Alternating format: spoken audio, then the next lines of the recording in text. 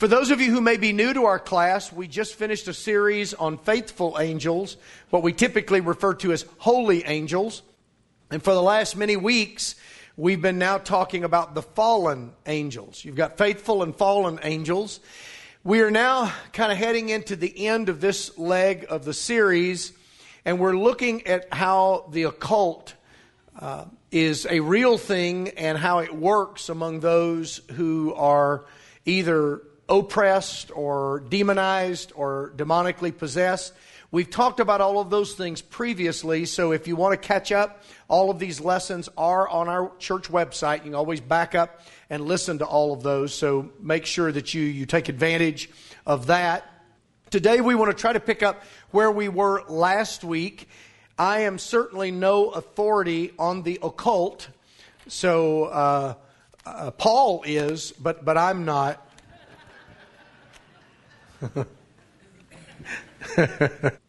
But I'm just gleaning from sources that I feel pretty confident about. And of course, the source that I feel most confident about is God's Word.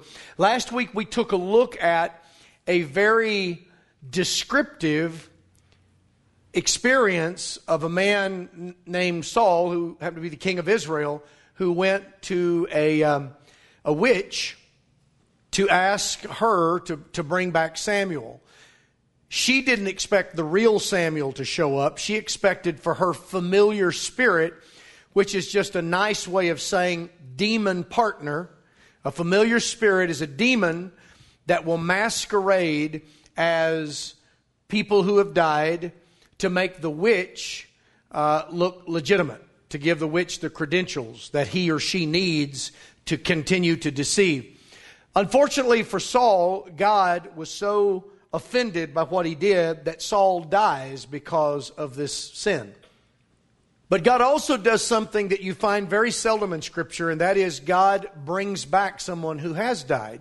And the real Saul shows up. The witch shrieks in terror because she didn't expect this. It had never happened to her before. But in that story, you find all of the components of what we need to understand about the occult. Now, last week we got to this place where we said that the study of the occult can easily be divided into three categories. And the first one that we began talking about is divination. It comes from the Latin word divinare, which means to foresee or to foretell the future.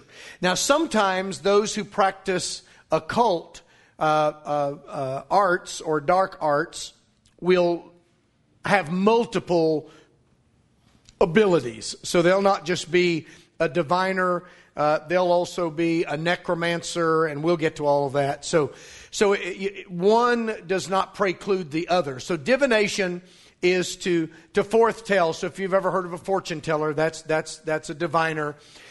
We have the artificial divination, which is someone interpreting signs and omens, but they're not directly communing with demons.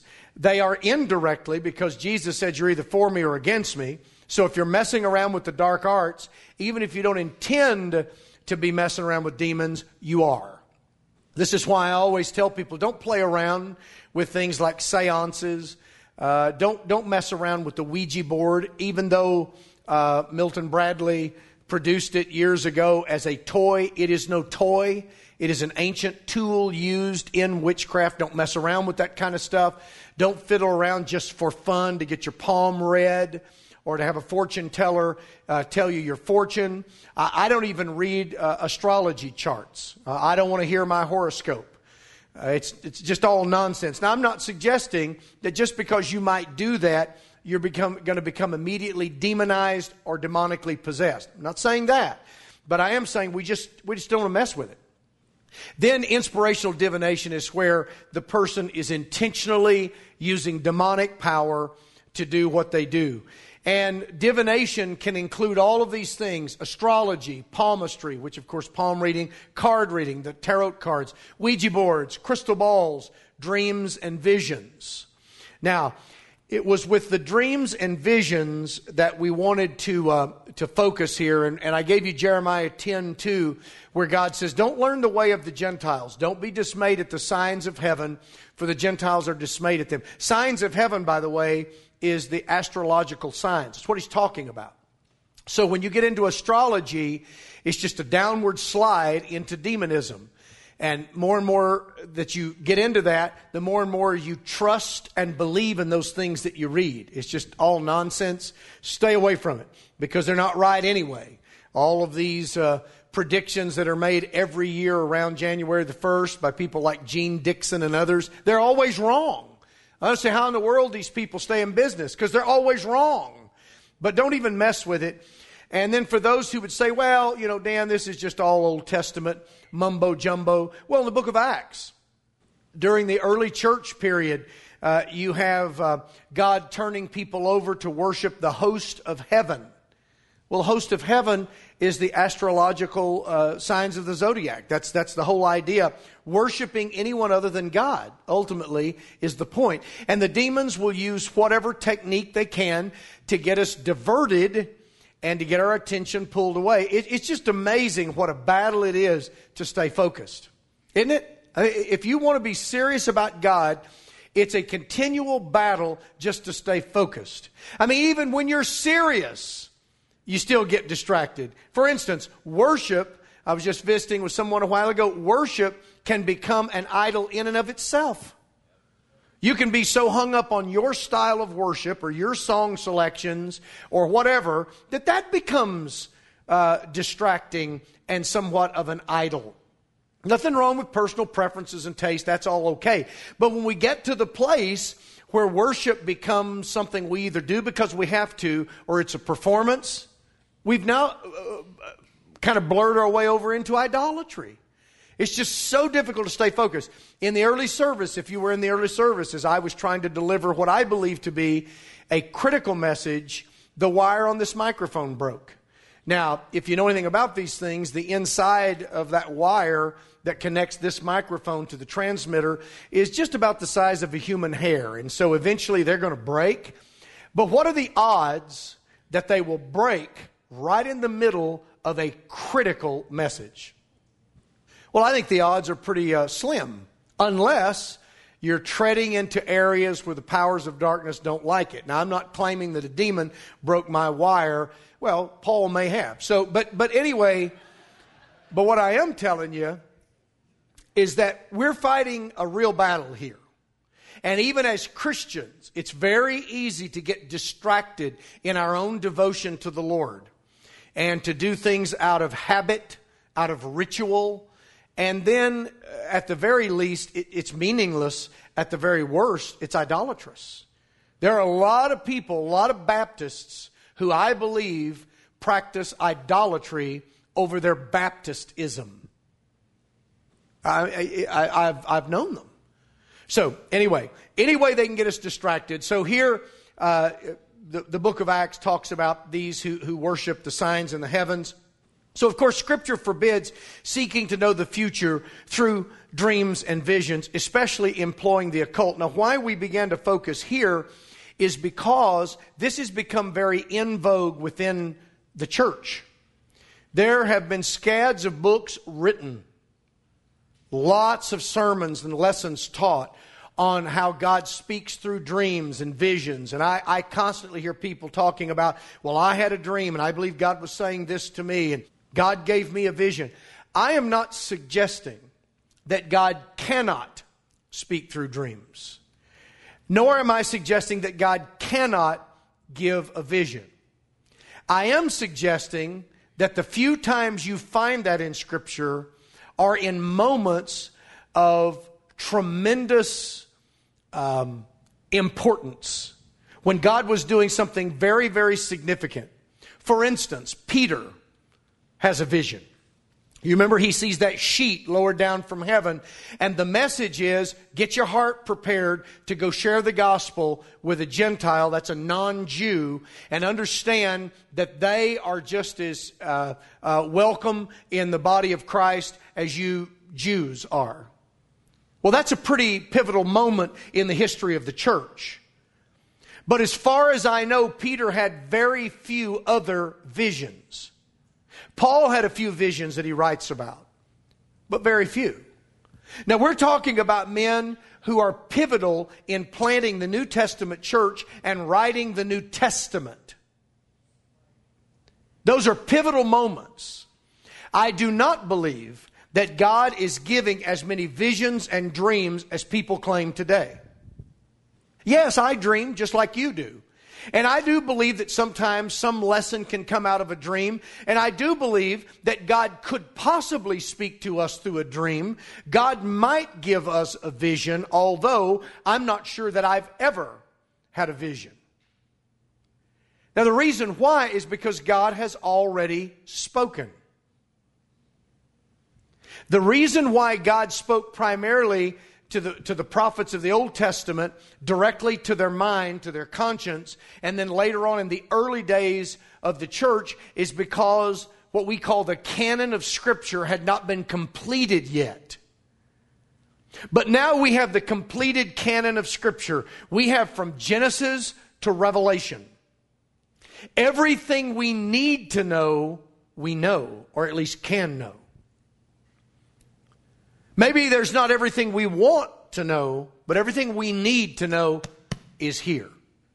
Why would God need to give me a dream or a vision about something that He's already told me about here, and I simply don't know it because I won't crack this open enough and devote myself to it to hear Him? And so God has to cut around the corner and give me a dream or a vision. I don't believe this. But here's what I do believe. I believe that demons are using the so-called visions and dreams of people to greatly mislead and deceive otherwise sincere Christians who are open to all kinds of silliness that we've seen through the years, especially in the Word of Faith movement. They've had everything from the anointing of laughter. And I don't know if you've ever watched any footage of those services, but these people are laughing hysterically from start to finish. I watched some video of Rodney Howard-Browne preaching on hell, of all things. And while he's preaching on hell, the crowd is laughing hysterically. They're falling out of their chairs. They're laughing so hard. They're rolling in the floor because they're laughing so hard while he's preaching on hell. Now, if there's ever a time not to giggle, it's when you're preaching about hell. It's silly. I've watched and heard as people claim that God has given them the anointing of gold, and that gold dust would appear in their hair and they could shake it out onto a piece of paper, and God was causing gold teeth to appear in people's mouths. Well, first of all, if I've got a bad tooth right here, I don't want a gold one. Gee whiz, God, couldn't you made it white? At least white gold? The anointing of gold, and people having gold show up. I've heard or seen it all. How is it that people are sucked into this kind of silliness? Well, it's because they become open to things that are not necessarily congruent with what's here. It's real, I believe, but I believe it's demonic. So whenever we talk about dreams and visions, we need to be very, very careful. Yes, God spoke to the prophets of old. But listen to what Jeremiah says in Jeremiah 29. For thus says the Lord of hosts, the God of Israel, do not let your prophets and your diviners who are in your midst deceive you, nor listen to your dreams which you cause to be dreamed. For they prophesy falsely to you in my name. I have not sent them, says the Lord. Now, Jeremiah is talking here about priests. He's talking about our common vernacular, preachers. And he's saying, don't listen to them. They're deceiving you by using dreams that you made. Meaning out of your own mind, your own subconscious. By visions that did not come from me. All to mislead the people of God. Now, why would they want to do that? Well, because the demons want the people of God to believe that all is well. No need to be agitated. No need to be urgent about this. I mean, if you're going to be serious about God, okay, but don't get carried away. Don't become a fanatic. And in not becoming a fanatic, people actually become more fanatical than they have possibly ever been if they were truly committed to the Lord and just became so fervent and passionate. So the demons want to deceive, and that's exactly what they do. Zechariah 10, verse 2. The diviners envision lies and tell false dreams. They comfort in vain. Now, all of these prophets are speaking about a time in Israel when the Israelites had turned their backs on God, but they had a pseudo-religion. It's what the New Testament warns us about when Paul says that in the latter times, folks will depart from the faith, and they'll have a form of godliness, but they won't have any power. The power of God is not there. But it looks good. This is exactly what was going on in Zechariah's time, which brings to mind the statement of Solomon, there's nothing new under the sun. There's nothing new, guys. What we're seeing today is nothing new. Maybe it has a different wrapper on it. Maybe it has just a little bit different flavor. But when you get to the core of what we're seeing happen in our world today, nothing new about it. The Israelites were just as corrupt. And what happened to them? Judgment. What's going to happen to us? Judgment. They didn't escape it, nor will we. In just a few weeks, I'm going to preach a message entitled, God Will Not Spare Them. God will not spare them. It's another very sobering message. It's actually terrifying to study and put together. We think that somehow, because some tell us everything's okay, that we're going to be okay. Not so.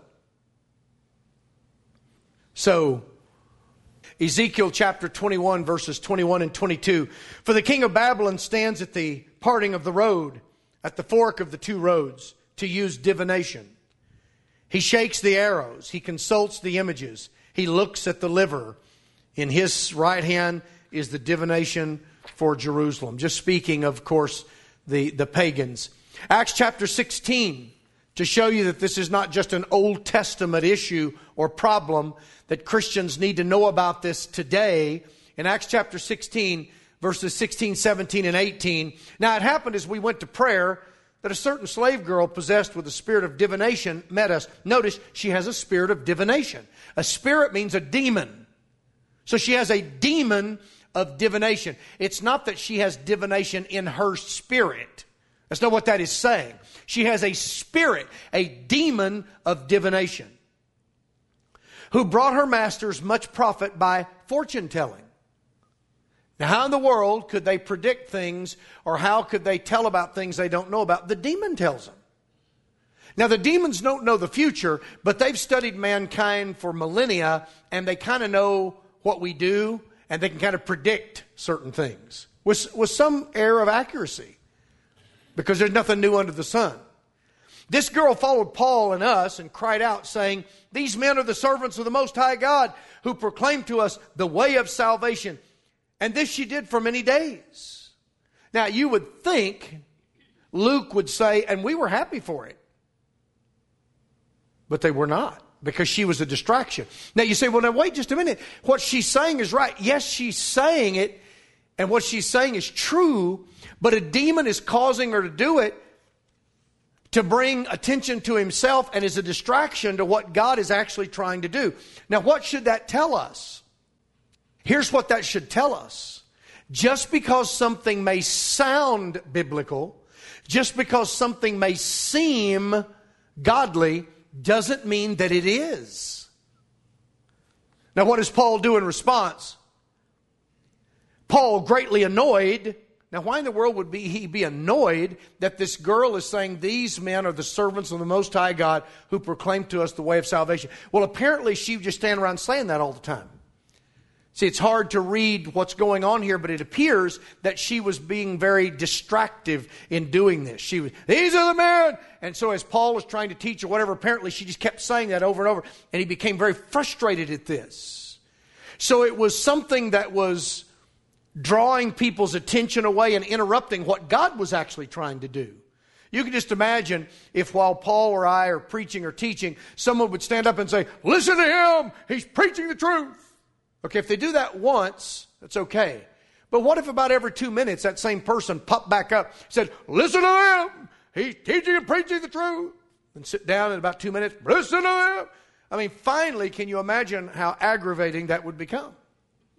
So this demon was motivating her to do this. So you can just imagine why Paul was frustrated. So he turned and said to the spirit, notice he doesn't address her. He knows this is a demon. Now see, we would, if we're not careful, we'd say, oh well, that was just a well-meaning person that was trying to speak the truth. No, this was demonic. This is why, though I'm very careful that I don't always attach a demon to everything that goes wrong, because we live on a broken, fallen planet. Stuff breaks, stuff wears out. But I find it odd how things often break when you're right in the middle of trying to do what you really believe God's trying to accomplish. I've told you stories about us trying to do Black Robe, and just a while ago with the microphone. So the demons are going to try to do their very best to interrupt. So he said, I command you in the name of Jesus Christ to come out of her. And he came out that very hour. So what this should tell us is that just because something may seem spiritual doesn't mean it is. So let's jump out of the first century and fast forward to the 21st century. A lot of the stuff that happens in churches is not spiritual at all. It just appears to be. Now, some of it can be over the top and stupid, like the anointing of gold and all that kind of stuff. Or people like Benny Hinn demanding that the sick people come to him and then he'll heal them. Why not go to the hospital where they are? Well, because, see, that would reveal him to be the fraud that he is. Hank Hanegraaff, the Bible Answer guy, when he was still kind of straight and narrow. By the way, Hank hasn't necessarily fallen for the faith, but he became Greek Orthodox, and I've got some issues with that, but that's a whole different discussion. But Hank one time was so hard on Benny Hinn that Benny and he had a lunch at Benny's request. He said, Hank, you're always bashing me on the radio. Is there any way that you can stop that? And Hank said, I'll tell you what I'll do, Benny. If you can prove to me that you've healed someone, I'll go on national radio and apologize and say, Benny Hinn could actually heal people. He said, so you bring me evidence that you've healed somebody, and I'll do that. So in a designated time, they met again, and Benny Hinn gave him 2 x-rays. They were the same person. One x-ray had this obvious malignancy in the lung. The other x-ray, clean as a whistle. Well, Hank said, not being an educated physician, not knowing how to read x-rays perfectly, I said, well, Benny, it looks like I'm going to have to get on the radio and apologize. But before I do, I'm going to have someone to actually look at these x-rays who knows. So Hanegraaff took him to a physician, and he looked at him and he started to chuckle. Hank said, what's so funny? And the guy said, well, there's no question that the tumor is gone, and this is the same person, but the tumor was surgically removed. Now, did Benny Hinn know that the tumor had been surgically removed? I don't know. I would suspect that if he didn't, he certainly should have. My point is, if he went to the hospitals and just started going from floor to floor, healing everybody that wanted to be healed, that'd be most of them. Even the unbelievers would like to be healed. It'd reveal him to be the fraud that he is. So he demands that they come to him. But it's not just that. It's also Baptist churches that are so steeped in tradition and so dead and so uncommitted that they are now beginning to censor the message, and there's certain things they won't preach. And then there are other things that they ought to be preaching against. They actually hedge a little and almost seem to be in favor of. Like, for instance, J.D. Greer, who's the president of the Southern Baptist Convention up until next month when they have a new election and he's already termed out, has made multiple statements on all kinds of subjects where the Bible is abundantly clear and he should have been bold, and he kind of hedged on things like homosexuality and hedges when the Bible is abundantly clear. Well, guys, that's just as damaging as the other stupid stuff on the other side of the spectrum. In fact, I'm not so sure that that's not more damaging. At least most people that are logical can look at this anointing of gold and all that kind of stuff and know that's huckstery. But these churches that won't preach the truth and won't talk about what's going on in our culture today and use a biblical lens to shine light on it, that's doing lots of damage. Okay, of course, God commanded the death penalty for this sin in the Old Testament. Here's a couple of passages of Scripture, Deuteronomy chapter 17, Isaiah chapter 47, where God told the Israelites, if somebody does this in your midst, execute them. Now, by the way, just so you will know, God executed Saul. Remember we read that passage last week? When the Bible says that God killed Saul. You'll also find in the New Testament a sin that's called the sin unto death. And even though there's a lot of disagreement among equally qualified theologians, I tend to believe that what the sin unto death is a position that a Christian can get in where they've gone too far and they're going to die prematurely. John says you don't even need to pray for a person like that because they're going to die. Paul told the Corinthian church that they needed to throw that guy out that had apparently committed incest with his stepmother that they hadn't dealt with. He said, turn him over to the devil for the destruction of his flesh, because if he is truly a Christian, his soul will be saved. That's the death penalty. Then when you go to Romans 13 and you read about the definition of proper government, Paul says that the governmental authority does not bear the sword in vain. Well, what's that talking about? Death penalty. So the whole concept of the death penalty is taught in Scripture, and God said here that those who dabbled in the occult should receive the death penalty. Then, of course, God also gave another warning, and He said, just remember this about these dreams and visions and these diviners. If they're from me, of course, they won't be diviners, they won't have familiar spirits and all that kind of stuff. But if they're speaking for me, they'll be right all the time.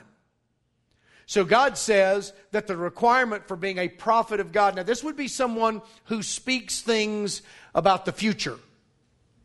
He says they have to be 100% correct. It's found in Deuteronomy chapter 18, verses 20 through 22. So whenever a person says, God told me this is going to happen, and it doesn't happen, they are in sin. Now, it doesn't mean that they're demonically possessed. Doesn't mean that they're demonized necessarily, but it does mean that they're sinning because they're claiming something that God did not say. Now, let me bring this right into my own life.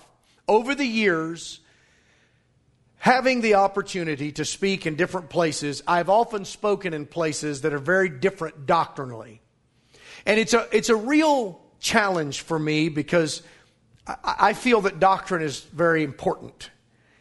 And so it's always a challenge to know, where do you draw the line? Now, I know where to draw the line doctrinally. But when it comes to things like patriotism and the Black Robe Regiment, where do I not go? Well, obviously, I'm not going to present it to the Church of Satan of America. I'll draw the line there. I'll say, there. But where do I draw the line? So I've always been in some circles where doctrinally I don't line up.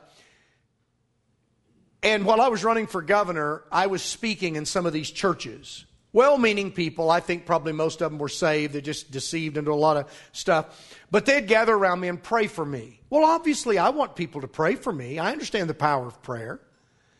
So they would gather around me and they'd pray. And I can't tell you how many times, it was a good number, that I would have people speak a prophecy over me that I was going to be elected the next governor and yada, yada, yada, and this is going to happen and that's going to happen. Well, I never just bowed up and said, well, you don't know what you're talking about. I didn't do that kind of thing.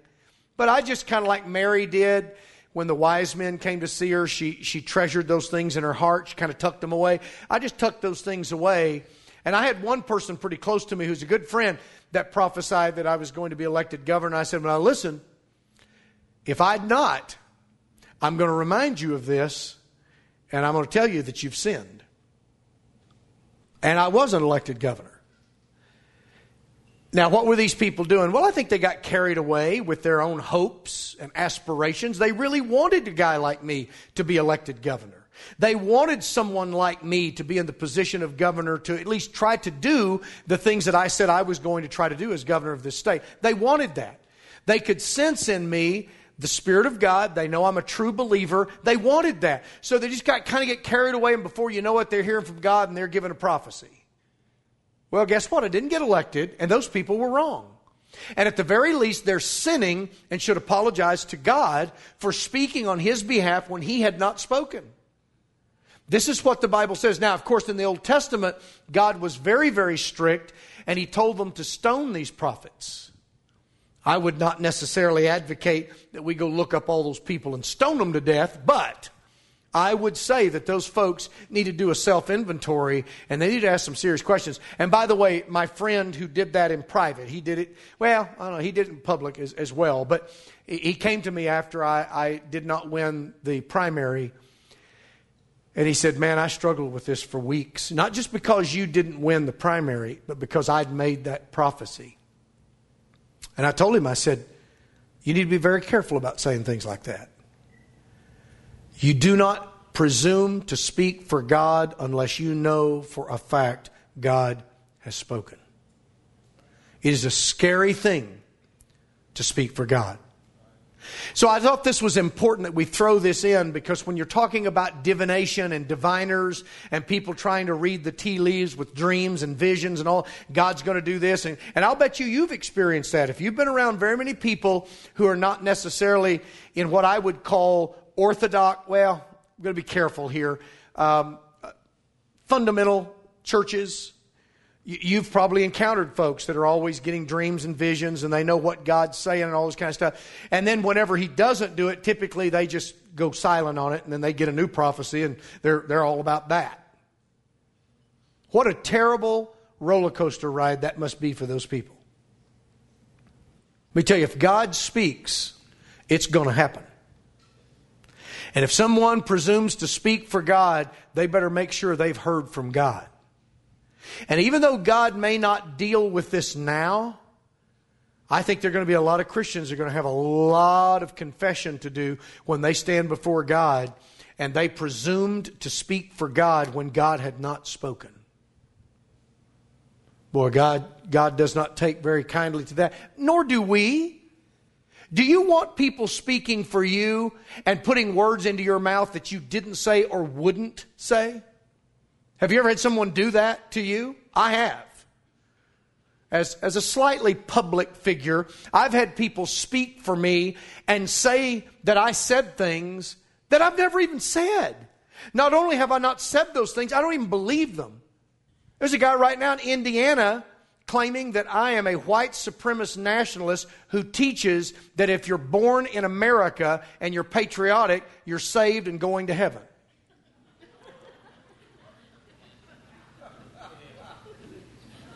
I mean, other than the fact that I teach the exact opposite, that's pretty close. I mean, good grief. Well, I don't like people putting words in my mouth, especially things I haven't or wouldn't say. Now, how much more does a holy God not want us speaking on His behalf? That's why I'm always careful to say, and if you've ever been around me very much and we're talking about this, I always say, it appears to me that God may be doing this. It appears to me that God may be trying to say this, but I'm going to reserve judgment until we see if God's really doing that. I am constantly, you can ask my wife, I am constantly second guessing it, but I mean in a spiritual kind of way. Second guessing what I'm doing, quote, for God, because my greatest concern, other than that I'm saved, obviously, my greatest concern is that I would be about stuff that was my stuff, my tangent, but it wasn't God's. Boy, that's a great concern to me. That's why I've always struggled with that. All right, so that's the first category. Let's see if we can kind of begin to dig into category number 2. and that would be magic. Now, by the way, so you'll know before we get into this, there will be one more lesson, and what I mean by one more lesson is I don't mean that we'll do one more lesson to finish this outline. I'm going to teach one more lesson on this, and it's going to be on deliverance. What does the Bible say about being delivered from the powers of darkness? I think we need to cover that. So that will be one last lesson in this series. Now let's go to the second category of the occult. That's magic. Now here we're not talking about illusionists. Okay, we're not talking about some of these magicians that you see in Las Vegas that simply use sleight of hand and trickery to make you think that they've done something. Now I will tell you that some of them historically have dabbled in the dark arts.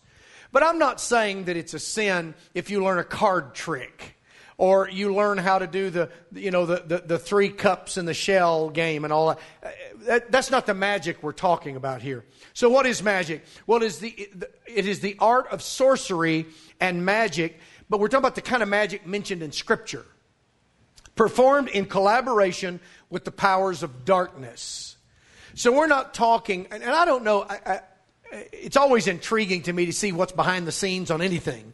There used to be a show on television, probably 10 years ago or so, where this guy would wear a mask so he couldn't be identified, and he would show the secrets of illusionists, or what we call magicians. Did any of you ever see that show? It was really intriguing for me to see how they pulled off this stuff, because it was typically just sleight of hand or mechanics or whatever. But it's really interesting to see how they devise these, how to cut somebody in half, and it really appears as though they've cut them in half. How do they really do that? How do they cause these things to disappear and all that? We know they're not doing that.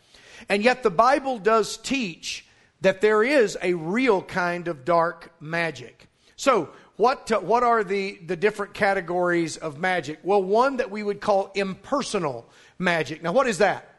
Well, that's where someone seeks superstitiously, that means spiritism, to control natural law or events by incantations, spells, amulets, charms, without directly seeking the aid of demons. So they've just gotten mixed up into this art of magic, and they're practicing potions and spells, but they don't intend to be communing with demons. It's kind of like the first category of divination. Now, even though they don't intend it, they're messing with demon stuff. They just don't know it. And then, of course, the second would be personal magic. That's calling upon real personal agents in the spirit world to accomplish the supernatural effect desired. So these are people that are talking to demons, and demons work magic. My wife and I, when we were just early married, going around preaching at different churches, and we encountered this young woman named Christine, who came, it was either Christine or Christina. Anyway, she came up to me one night after I'd preached this little church, and she said, "Well, my God's a lot stronger than your God." And I said, "Do tell. What makes you think that?" And she said, "People that mistreat me at work, I can cause bad things to happen to them. And if I want their job, I've gotten it." And I said, "And you think that's big?" I said, "Well, my God spoke this entire universe into existence out of nothing. How about that for starters?" Turns out she was a witch. And she was using magic, i.e. demonic power, to persecute people that were saying things about her or doing bad things to her, or to get their jobs. And I didn't doubt for a minute that she was telling the truth. Now, she may have been pulling my leg, but I don't think so. I think this is exactly what can be done. And I think it happens where people who really get into demonic magic have certain spiritual powers. You'll find this in Scripture. You'll find people who have demonic power. Now, what areas of the occult would magic include? Well, it would include things like healing and afflicting of diseases. By the way, notice healing. Healing. Especially if an illness is caused by demonic power to begin with, it'd be very easy if you're into demons to have that demon to cooperate with you and release that person that they've inflicted this disease upon in order to make you look more reputable, even though you're a witch just like Witch Hazel. So healing, inflicting diseases. Love and hate magic, or what we call potions. Curses, fertility charms, persecution and defense magic. This is some of the stuff that Christina was claiming she was using. Banning and loosing. And death magic. Now, I don't know all there is to know about all of that. And to be honest with you, I don't really want to know all there is to know about all that. Except to tell you that the Bible is pretty straightforward about the reality of this. For instance, in Exodus chapters 7 through chapter 11, you find two magicians in Egypt that give Moses and Aaron a run for their money at the first. They're identified as Jannes and Jambres. And even though they could not replicate all of the plagues, which, by the way, the plagues were miracles.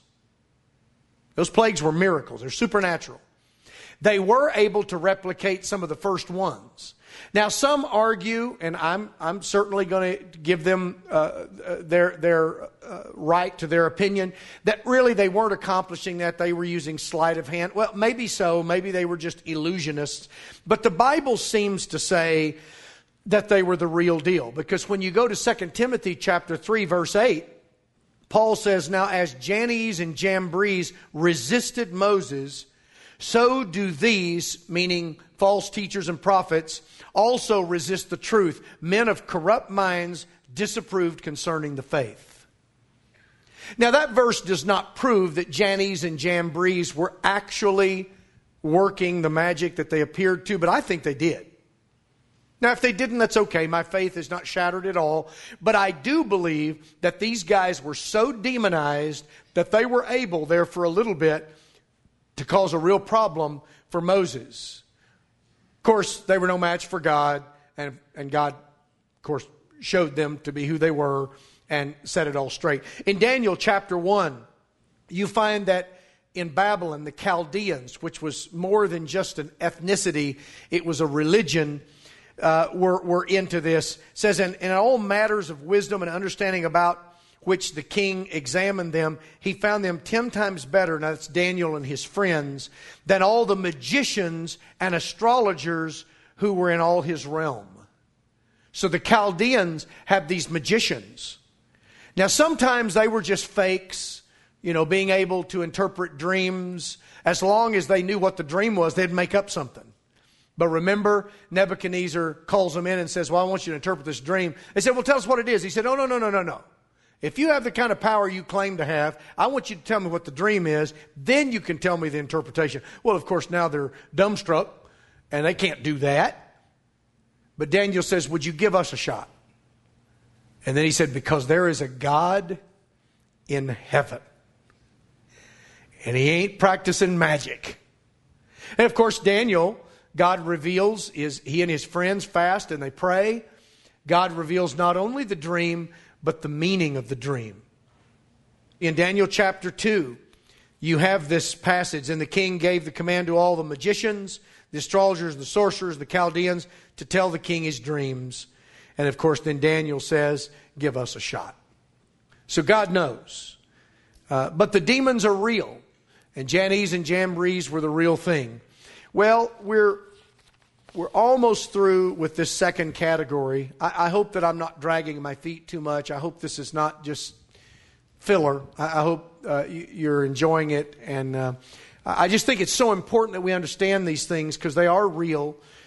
We ought not fixate on it. And don't worry about somebody like Christina putting a curse on you. If you're covered by the blood of Jesus and you are sealed by the Holy Spirit, which if you're covered by the blood, you're sealed, and you're walking in obedience, it's like water on a duck's back.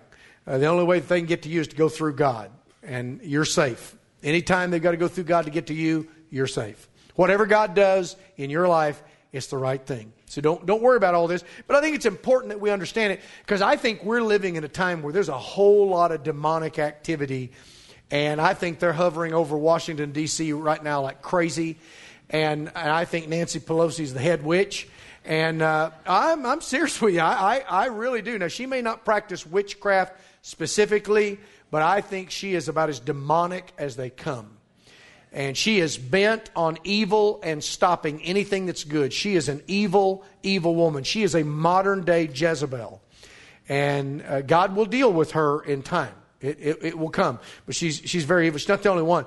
But we're living at a time where this is real, and we're watching it right in front of us. So I think it's important that we understand the biblical perspective. Hold on to your outline.